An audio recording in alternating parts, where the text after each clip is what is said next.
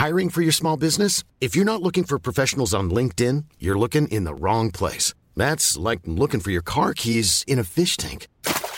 LinkedIn helps you hire professionals you can't find anywhere else, even those who aren't actively searching for a new job but might be open to the perfect role. In a given month, over 70% of LinkedIn users don't even visit other leading job sites. So start looking in the right place. With LinkedIn, you can hire professionals like a professional. Post your free job on linkedin.com/people today. From Decrypt Media, this is the Decrypt Daily, and my name is Matthew Aaron. Today on the show, listener questions answered. Have you ever thought about owning your own Bitcoin ATM? Well, we're going to tell you how. And headlines. That's coming up today on the Decrypt Daily.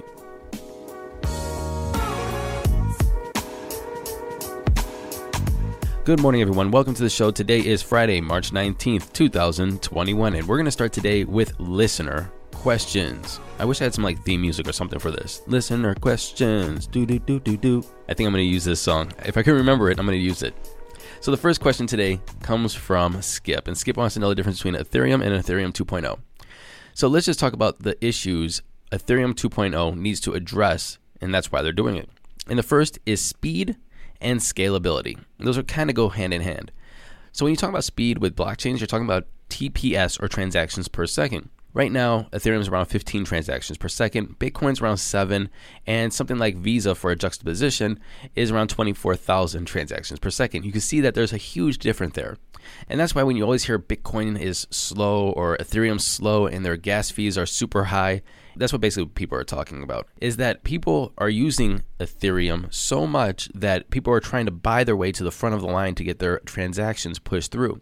And when you juxtapose this with a Visa is just doing a payment. You can make payments with Ethereum as well, but Ethereum is used for so much more. When it comes to NFTs, when it comes to DeFi, when it comes to payments, and so on and so forth. It is just a platform of anything that can be put into a ledger is going to be put on Ethereum.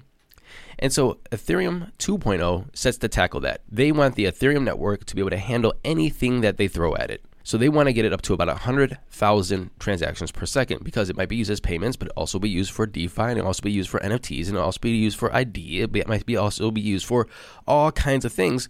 So that's where it has to be scalable. And scalability means that no matter what you throw at this network, it will be able to grow to be able to handle the load. So in a nutshell, Ethereum 2.0 aims to speed up the network as well as make it more scalable to be able to handle anything that's thrown at it. Another issue is to make it more efficient. Right now, Ethereum uses a proof of work system of consensus and validation. So right now what happens with the proof of work system is you have a miner in your house and it does computations. It just processes computations, and it does it by using a lot of energy. And Bitcoin does the same thing. This is why you see all these news articles about how much energy the Bitcoin network uses. I'm not even too sure how much the Ethereum network uses, but I bet it's quite a bit. Well, they want to make it more efficient. They want to turn it to a proof of stake system, which basically says people will stake their Ethereum and use their Ethereum as validators. There's a lot to unpack of how that works, but basically what they want to do is shift Ethereum from a proof of work system, which is inefficient and uses a lot of energy, to a proof of stake system that uses a lot less energy and is way more efficient. And finally, what they want to do with Ethereum 2.0 is introduce sharding. And sharding takes one block and breaks it up into multiple blocks.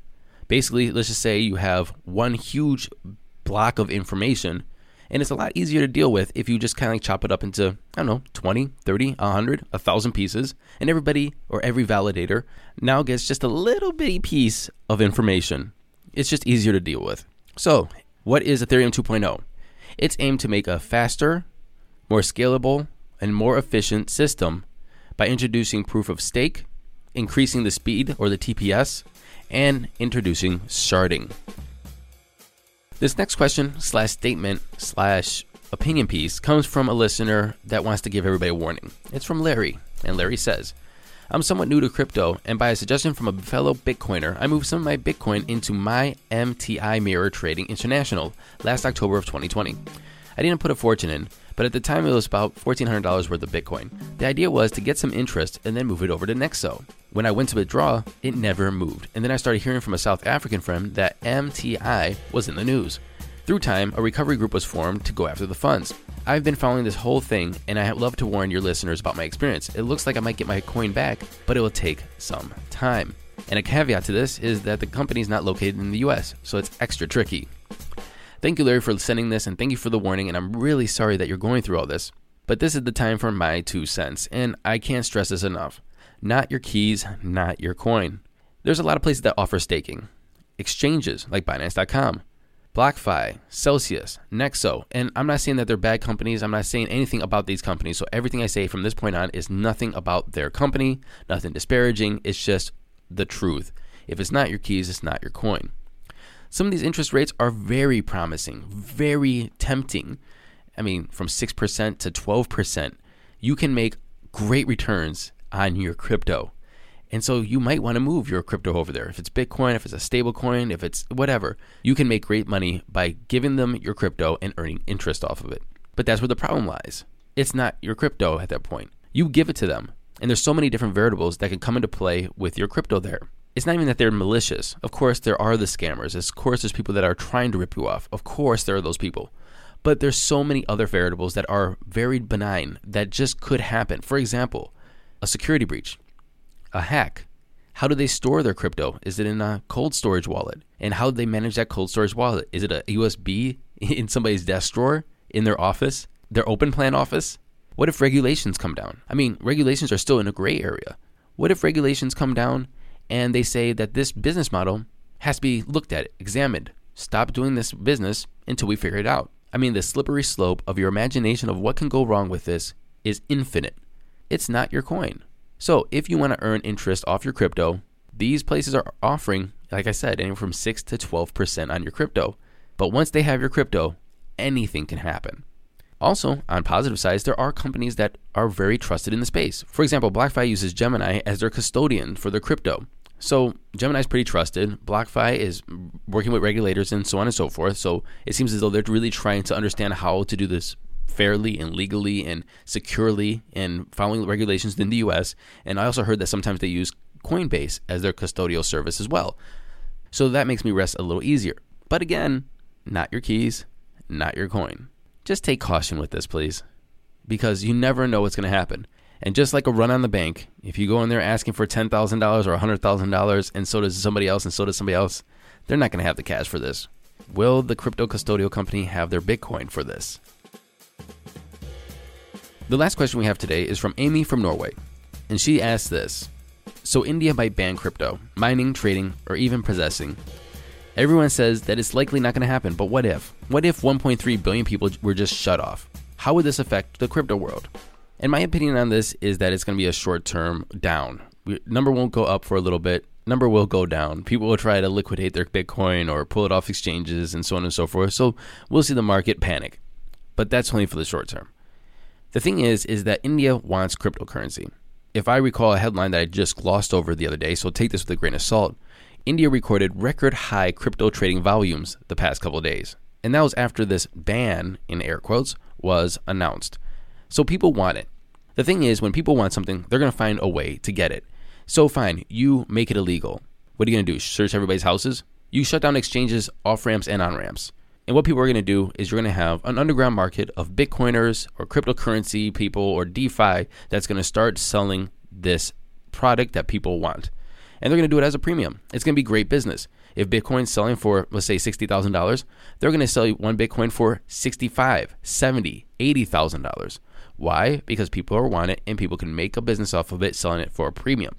And you're going to see that people will still buy, hodl, and trade cryptocurrencies. The thing is I am not worried about it.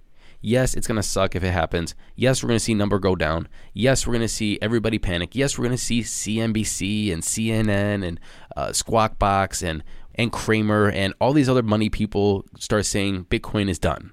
Yes, we're going to see that. And yes, it's going to hurt. And yes, it's going to suck. And yes, the skeptics are going to wag their finger saying, I told you so. But then it'll be okay. So, long story short, is it could happen. Yes, they could get cut off. But they're not going to get cut off because people want that product. And if people want a product, they're going to get the product because there's good business in finding ways to get people that product. And yes, it's going to suck at the short term, but in the medium to long term, it's not going to even make a difference. And now to those crypto prices. Here we go. Money talk. And I'm recording this at 11:40 Eastern Standard Time. Bitcoin is in the number one spot at $59,055, up 2% from yesterday. Number two spot is Ethereum at $1,820, up 1.6%, while Binance is in the number three spot at $267.38, up 1% from yesterday. Cardano is at the number four spot at $1.28, down 10% in 24. Tether number 5 and Polkadot at 38.37 in the number 6 spot, up 6.2% from yesterday. Total market cap, we're at $1.8 trillion with a BTC dominance of 60.6%. And in our conversation today, we're going to tell you how to own a Bitcoin ATM, how to buy it, how much you can make, where to put it, and so much more. We're talking to the head of sales of CoinSource. Even though we're talking to a specific company for this episode, we at Decrypt don't have any kind of endorsement or relationship with them. We're just asking them how to do it, just for the information. There are many companies out there, not just this one. But we're asking this one, how to get your own Bitcoin ATM. Enjoy. Derek, how you doing? Welcome to the show. Hey, Matt. Thanks for having me. 100% Bitcoin ATMs. You know what? This has always been something that I was very personally curious about, like a little maybe side hustle, side business. I think you're going to tell us and the listeners how maybe to get involved. First, what's the first step to getting their own Bitcoin ATM or kiosk? Very easy steps. First process, I would say, is to go to coinsource.net. We actually have a web form that says own your own Bitcoin ATM network. And you fill out some basic information and someone from our sales team reaches out and sets a conversation schedule for us. And we kind of go from there. It's a very easy turnkey white glove process throughout the entire process as well. Excellent. So I go to the form. Then what do I do? What am I supposed to get? Am I actually getting a physical machine? Am I getting it's a rental, a lease? And how much does that cost? What's like the whole logistics around it? Does it get delivered to me and then I put it somewhere? So what's pretty neat about that is we've got a lot of different options that really are very customer centric as far as that goes. You would be purchasing the kiosk from CoinSource. We offer not only location procurement services that say if you don't have your own location, but something that's also really exciting about us is that once we sign on you on as a client, we actually do run a complimentary location analysis on even if you do have your own network, or say you're thinking about putting a kiosk in maybe your neighborhood, or you have family 3 states away and you kind of want it closer to them. We can run that kind of complimentary analysis for you. And the cost of the kiosks are actually extremely low these days. The first Bitcoin ATM, I believe, was around $35,000 back in the day. Yeah, I know. So now we've got them down in the $6,000 range and $6,500 range. And so it's very, very affordable for really anybody to come on in using as a sub-agent or an under-agent, if you will, of our licenses. And they can hop right in and not go through the whole rigmarole of establishing their own KYC, AML program, hiring a chief compliance officer, 100% positively identifying the ID of the customers that are using the machines. We take care of all of that: cash logistics, armored car, banking, marketing, customer support. This truly is a turnkey model for really anybody to own their own Bitcoin ATM network. Okay, so that's pretty interesting. And but you said something that I need to clarify. You said anywhere from 600 to 6,000. That's a big range for an ATM. What's the difference? Is it like flashier ones, more bling ones, like bigger screens? No. Yeah, no, I believe it said 6,000 to 6,500, around that range. Oh, okay. So they're all basically standard then. It's like, this is the machine you get. Correct. Yeah, it's we use an exclusive manufacturer, Gen Mega, for our universal kiosks. Fantastic manufacturer, and we just love the product that they've got. And we are able to sell and ship the machines either directly. I know you asked that, can it come to your house and you set it up? Well, we can drop ship it at locations, say that you already have. Or if you have a warehouse, say you're an independent sales operator, like a traditional ATM owner, for example, and you have a whole network of not only regular ATMs, but a couple warehouses too, we can always send it there. It doesn't matter to us. We just want to make sure that the client gets exactly what they wanted. All right, we find a location. I put $6,000. I get my ATM over there. That location is not working. We move it somewhere else. Can do? Not only can you do that, but I will tell you that with now that we're in the 4-digit range as far as how many kiosks we've got in 48 states. Keep in mind, we're also the only Bitcoin ATM operator that's got national banking. Banking is probably one of the most hardest and difficult barriers to entry as far as getting into this sphere. And we've got that taken care of because of how compliance centric we are, both on a state, federal level. And as far as, our customers know that they get rewarded they verify their ID with us, they get the lowest rates in the industry. Instead of you get rewarded with not having to provide your ID, and now you're paying traditional money laundering rates with some other operators. So it goes into that aspect as well. Now I just got to go through the order operations. I signed up. We talked. I bought the Bitcoin ATM. I put it in location. people start using it. How am I going to get paid? Do I just put in my Bitcoin wallet address? You guys send me Bitcoin? Do you guys send me a stable coin? Do you guys send me cash? Do you fund it ACH? What's the process? So there's a number of different ways not only that you can pay for a kiosk. Obviously, as a Bitcoin ATM company, we wanted to make sure that we accept Bitcoin as well. You're not getting my Bitcoin. Yeah, hold on for dear life, right? No, so we do accept Bitcoin. We can do ACH. We can pay in Bitcoin. We can pay in ACH.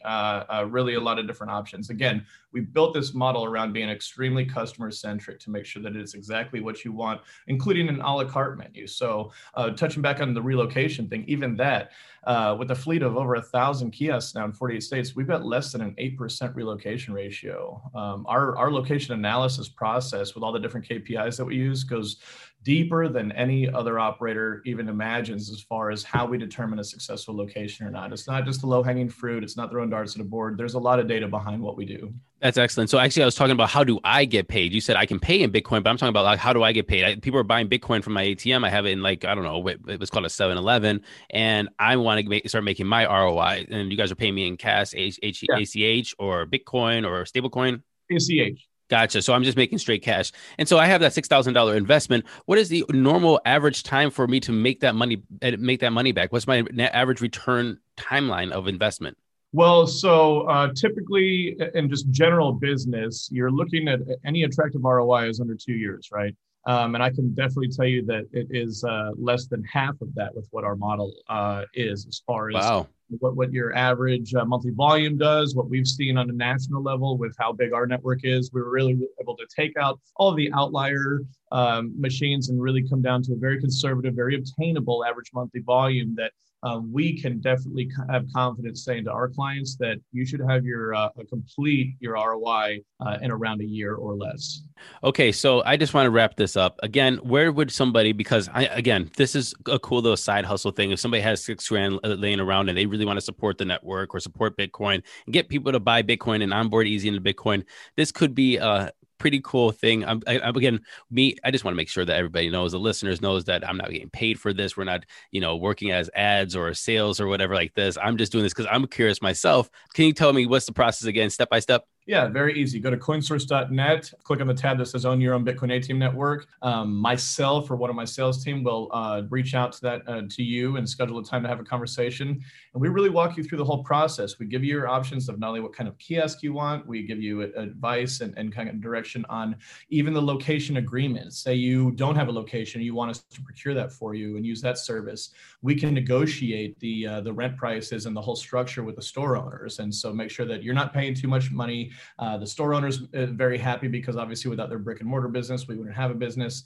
And it's all there that we walk you through the whole process. We get you taken care of as far as the compliance goes, the bank goes. We have all that covered. You don't have to worry about that. It's really is a passive income model. As a matter of fact, we've got a Hollywood actor in California who owns a fleet of Bitcoin ATMs from us as a client, and they're not even anywhere near where he lives. He's never even touched one of his own machines. He just loves the business model so much that he just gets his passive monthly income from owning a fleet of Bitcoin ATMs, and he's never even touched one that he owns. So it's that easy. And that's super interesting. Derek Muni, head of sales of CoinSource, thank you very much for coming on and explaining how to own your own Bitcoin ATM. Thanks for having me, Matt. And in other news, Robinhood CEO says he's going to make a crypto wallet as fast as possible. He said people are bugging him on social media, so in turn, he's bugging his crypto team and his software engineers, and he's going to say he's going to try to get it done as fast as possible. Now, in this article, there's a couple things I can't find. I can't find how this wallet's going to be used. Are you going to be able to control your private keys? Can you transfer the crypto out that you buy on Robinhood to different wallets? Can you transfer crypto in? It's just unclear how this wallet's going to be used. I mean, I think that's the biggest thing is, again, like we said earlier in this episode, not your keys, not your coins. If you buy crypto on Robinhood, it's not your crypto. It's kind of like an IOU. They have your crypto, or they have I don't even know if they have crypto. You're just buying Bitcoin at a certain price and you're keeping it in Robinhood until you sell it at a certain price. So what does this wallet really mean? I am not too sure. But the good thing is he's thinking about making one. We're just going to have to see how it functions. AMD makes GPUs, and those GPUs are used to mine Ethereum. And they say that they have no plans to restrict Ethereum mining on its graphics cards. However, they said that their GPU's architecture will be optimized for gamers. So if you want an AMD GPU to mine Ethereum, maybe it won't be the most efficient method. They're going to be making it for gamers. And finally, Fed Chair Jerome Powell today indicated that CBDCs, or central bank digital currencies, won't replace cash, but they will coexist. Jerome Powell's on the record for saying, "The COVID crisis has brought into even sharper focus the need to address the limitations of our current arrangements for cross-border payments." The Fed is looking heavily into stablecoins and examining other countries' work on CBDCs, but they haven't really revealed much about how they're going to do CBDCs themselves. But they're looking very carefully into it. We're going to have to wait and see how the digital dollar starts to take shape. Thank you for listening to this episode of the Decrypt Daily. I'll be back tomorrow for weekend updates. Until then, please like, subscribe, share, and leave a comment wherever you're listening to this podcast. Until tomorrow, happy hodling, everyone. Oh, and happy weekend.